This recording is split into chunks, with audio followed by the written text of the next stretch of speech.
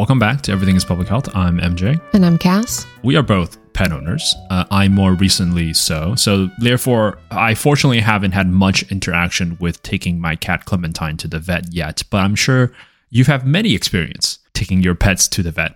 Oh, I have so many stories. My cat got some weird thing and like all of her teeth were falling out. And so we had to take her to the vet dentist. And so like she had to have all of her teeth removed, which was really traumatic. Yeah. I don't know that I've talked about Penny, I think, on the show, but I don't know that I've ever talked about Magnus, who was our little buddy who had a neuromuscular issue. And so he only made it to 18 months, which was really sad. Rest in peace. He was so cute. Yeah, he was very cute. If anyone could see the picture. Her pets are very cute. And obviously we worry about the well-being of our pets, right? That's sort of what being a pet owner is all about. But have you ever worried about you getting your dog Penny sick or vice versa, your dog Penny getting you sick? Yes. Okay. But only because there was, well, I knew this before from getting a master's in environmental and occupational health. Like we think a lot about how we interact with our environment, etc. But very recently, the health behavior or health communication students did a whole campaign about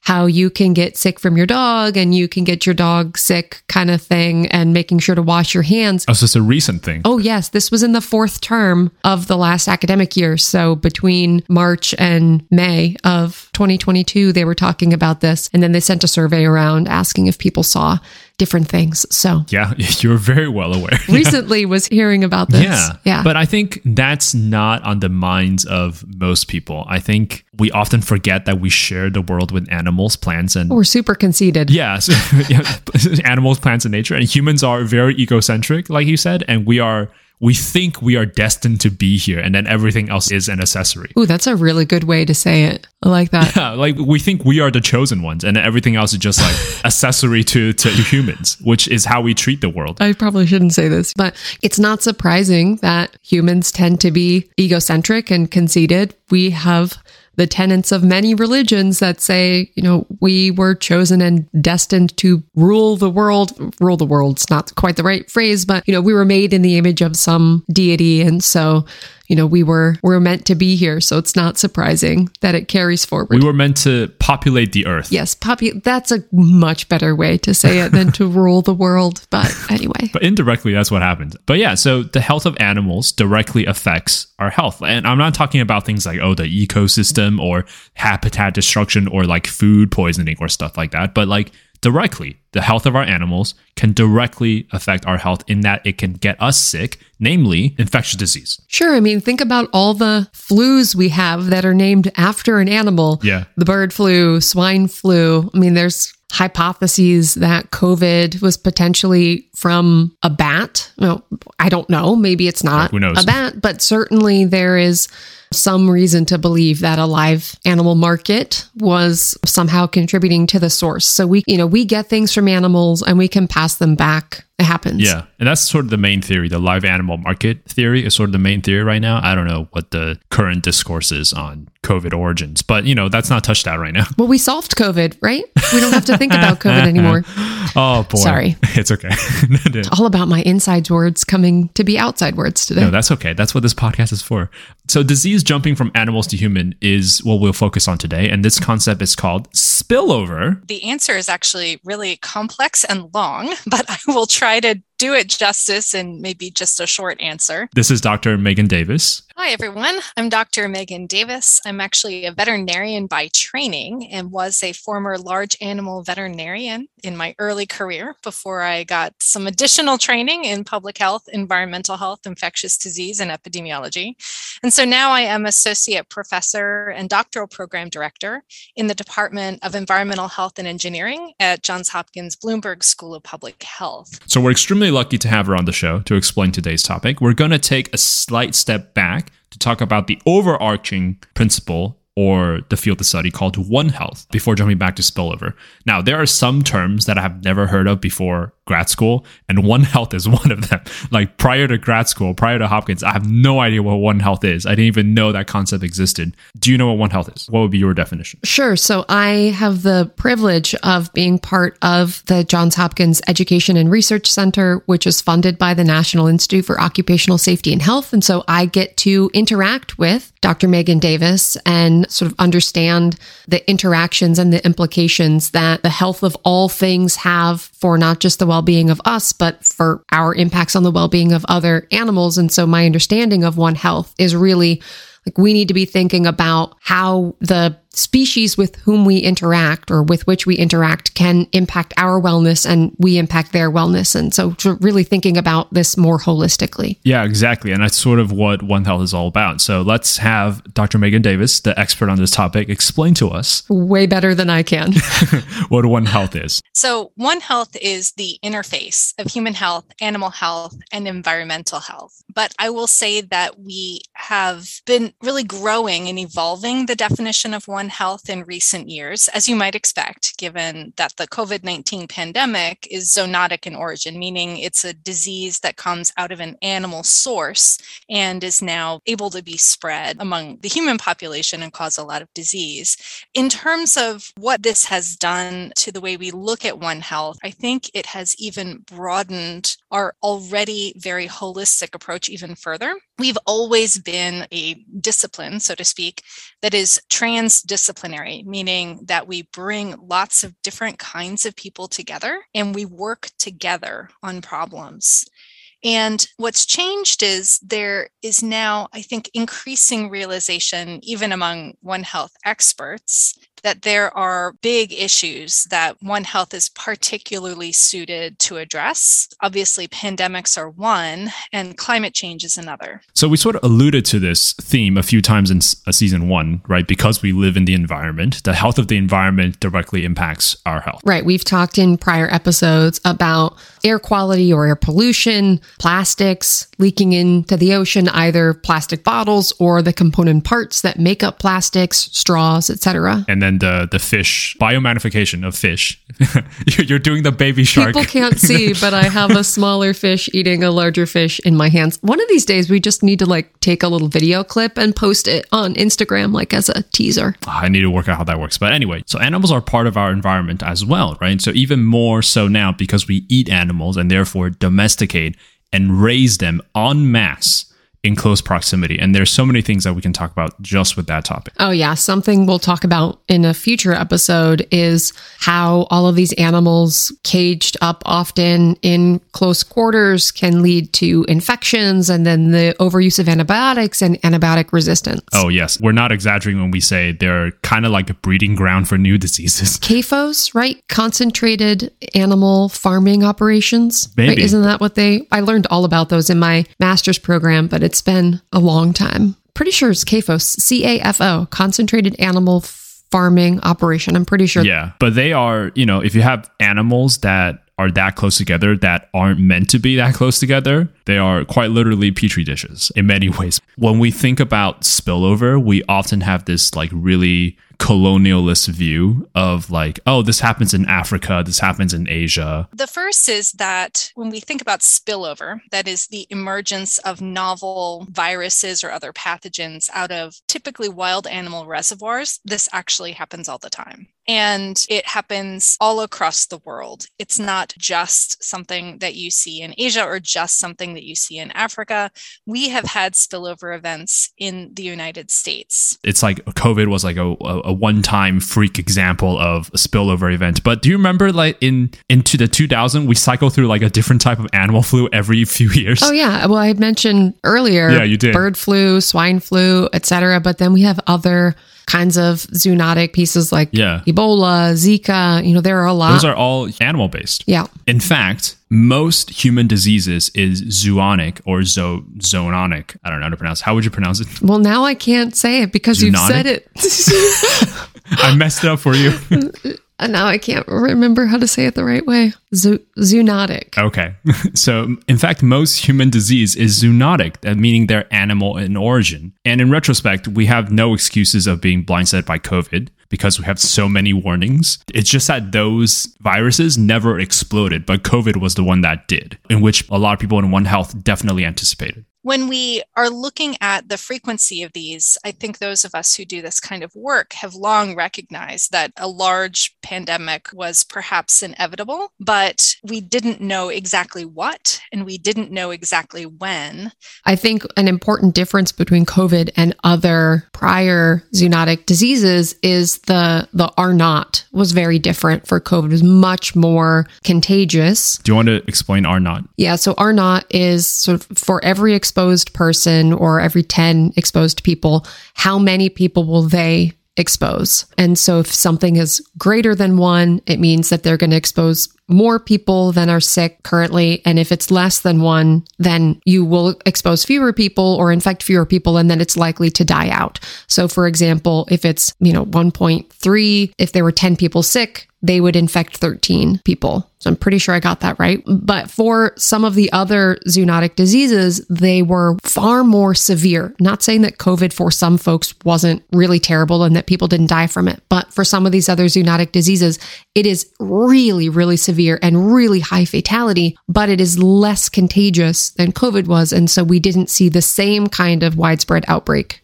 that we saw with COVID. Yeah, R naught is essentially what you said, except that you said 10 people, but it's just like any people. Well, I was using 10 as an example because it's easier to think about if an R naught is 1.3. It's 13. 10 people infect 13 people. It's harder to say like one person infects 1.3. Like one person infects 0.3. But you're right. That's what R naught is. And One Health is such a deep and rich field that we'll definitely be returning to it in the future. For now, I want to focus on the direct applicability and potential for One Health. So how can we use One Health principle to address things like spillover? What are some of the major problems of today that we should pay more attention to? You mean besides the pandemic and spillover, which are obviously gigantic and deserve a lot of investment? If we think about fragmentation of the landscape and destruction of ecosystem services and loss of habitat causing increased migration of wild animal populations or increased stress or both, and this can occur under anthropogenic change, anthropogenic meaning humans are causing the change, and therefore they've kind of moved that interface back into an area that had previously been preserved. Those are points where we have high concern of spillover because we haven't been in those places before. We don't know. We haven't been exposed to the animals that have been there. The animals that have been there may or may not have been exposed to humans. And so this can be a novel connection. And so that's one place where we think about high potential for spillover. It's not the only place. Exotic animals that are brought in either to be farmed or are brought into markets. So this is the concept of wet markets. And in these conditions, you can have, again, a lot of stress in the animals and a lot of mixing of animals in ways that they had not previously come together and had connection. We are doing a lot to have genetic surveillance of SARS-CoV-2 variants, right? So that we recognize when we have new variants coming out. And a lot of this has focused on sequencing of human strains, but we've not done as much in the way of active seeking of viruses that might be circulating in animals, whether these would be the dogs and cats who incidentally get it from their owners, or the real concern now with white-tailed deer. And there certainly seems to be the potential for this to be spreading from one deer to the next. The concern would be if the virus would mutate, then we would have a deer variant. Then we might see that in places where deer and humans come into contact, such as my own backyard, that you could have a spillback event, meaning coming back out of animals into people when it started in people and went into the animals. There was a very large project called PREDICT that was designed to go out and really investigate what viruses and other pathogens were circulating in these wild animal reservoirs. And therefore, when we had an event, we could then go back into this library of what we had identified and be able to understand much more quickly more about what it was, where it came from, and what the likely pathways of transmission would be. This project operated over about a 10-year period and actually was just ending as the pandemic began. You mean we should pay attention to things and do surveillance so that we can monitor what's happening so that we can be prepared and then use that data to guide not just our current response, but to be prepared for future pandemics? Yes. I just realized this may be the first time we talked about surveillance and monitoring. Like, it's a super important part of public health, but I think this might be the first time we mentioned surveillance and monitoring like explicitly. I think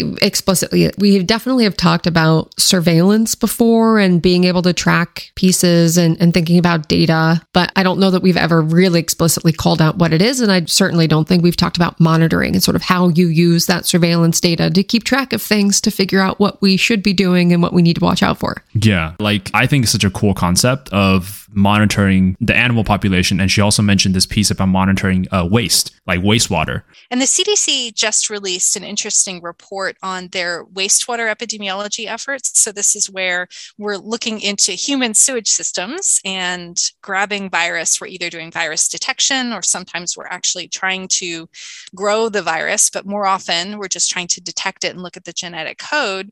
And in these cases, they have identified what are called cryptic variants. These are variants that haven't necessarily already been identified in people. And then the question is, where are these coming from? Are they coming from people? Are they coming from, one of the hypotheses is rats? Are they coming from some other source? And so really digging in here, I think, would be worth the investment. And you might be thinking, I was like, okay, spillover happens, and it seems to be an unavoidable thing. But that is not the case. It might not be perfectly preventable, but there are steps that we can take to prevent spillovers from happening, especially in our food system where we have so many animals gathered in such a close space. Dr. Megan Davis talked about protecting those workers because those workers are the contact between animals and then the rest of the population. We're in Baltimore right now, and on the Eastern Shore, we have an extremely dense broiler poultry production area.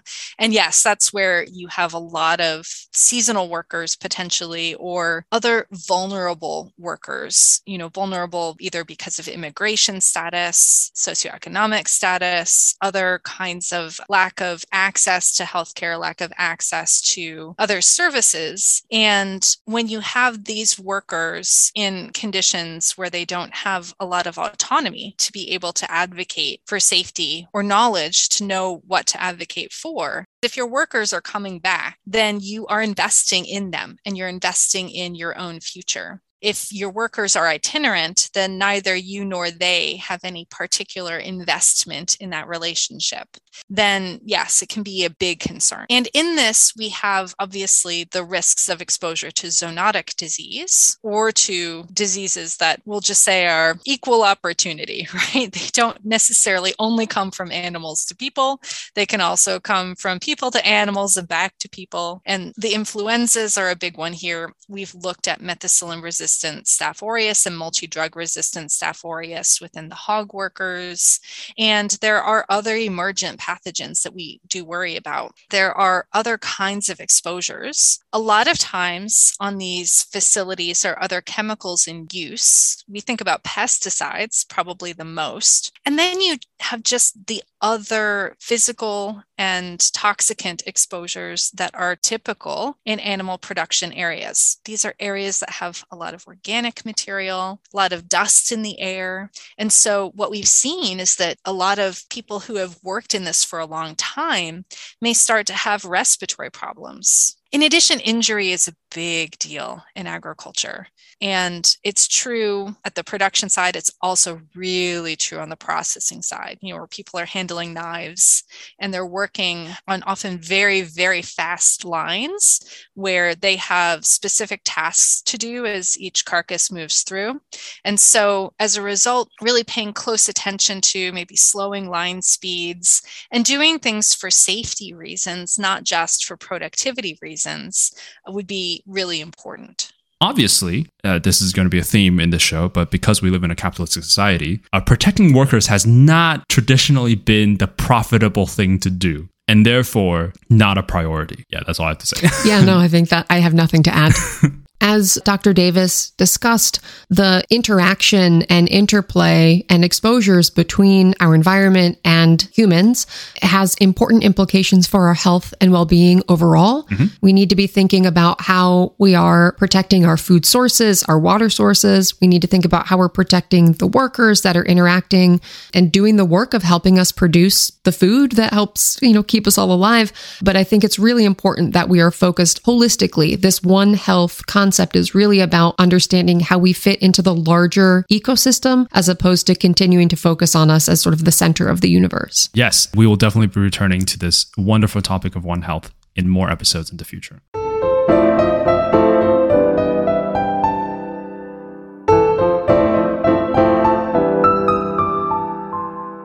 You have reached the end of the main segment. The rest is more related chit-chat and discussion. This episode is brought to you by shopping local at farmers markets near you. Yes, support local farming and local food chains. Not food chains, local food supply chains. Food chain would imply that we're eating the people. Anyway. They contribute to the food supply. Yes.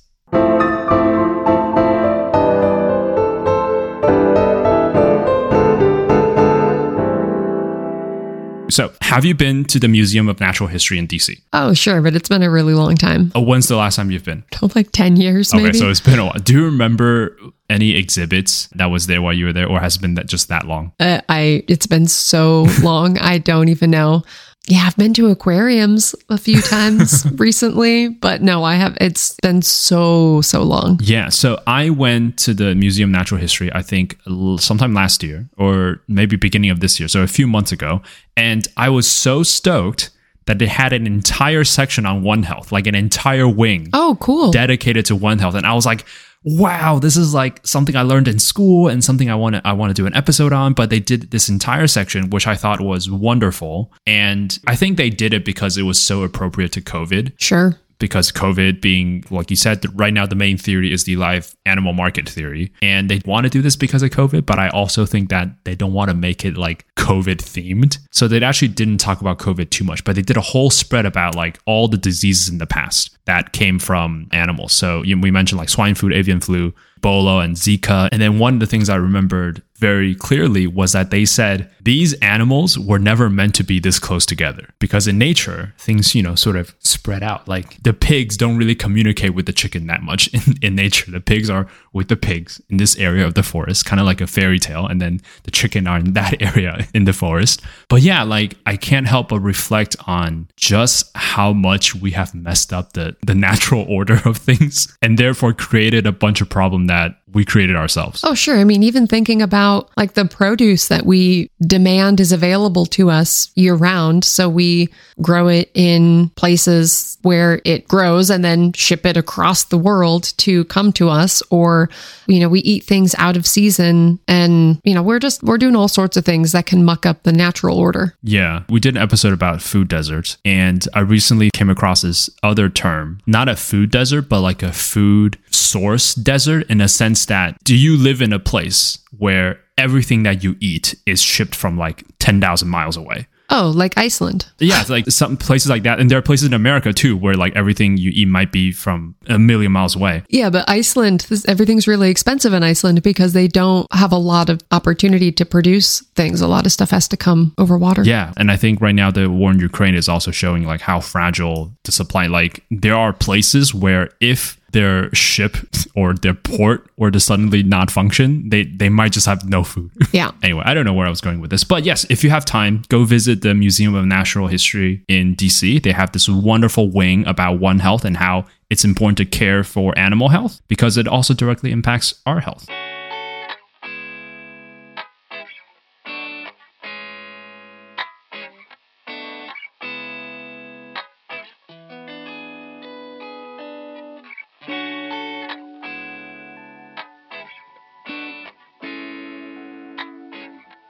Thank you so much for listening to this episode of Everything is Public Health. If you like the show, be sure to subscribe and spread the word so more and more people can learn about the awesomeness of public health. Remember that the midterm is upon us. It's a rapidly approaching, so make sure that you are registered to vote and go vote. New episodes are released every Thursday on Spotify, Apple Podcasts, or wherever you get your podcasts. Please give us a rating and a review wherever you listen to your podcast. It helps the show immensely. Send us questions or comments to everythingispublichealth@gmail.com. Reach out if you think we missed an important perspective or suggest a future episode topic. Follow us on Twitter at everythingisph or Instagram at everythingispublichealth. You can also find me on Twitter at Dr. Krafasi. If you want to support the podcast directly, we have a Patreon page. You can find the link in the episode description below. And remember, everything is public health. Everything is public health.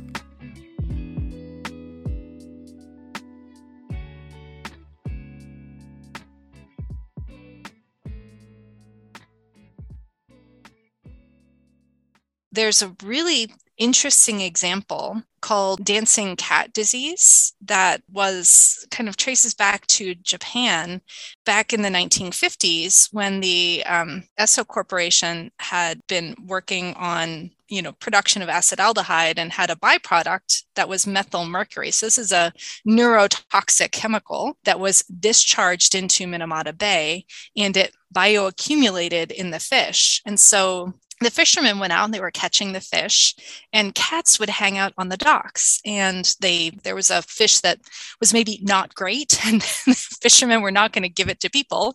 They threw it for the cats. And so actually, in advance of any disease in people, you started to see neurologic disease in the cats. And that's why they were called dancing cats, because they had problems with their mobility. They couldn't move in the right way.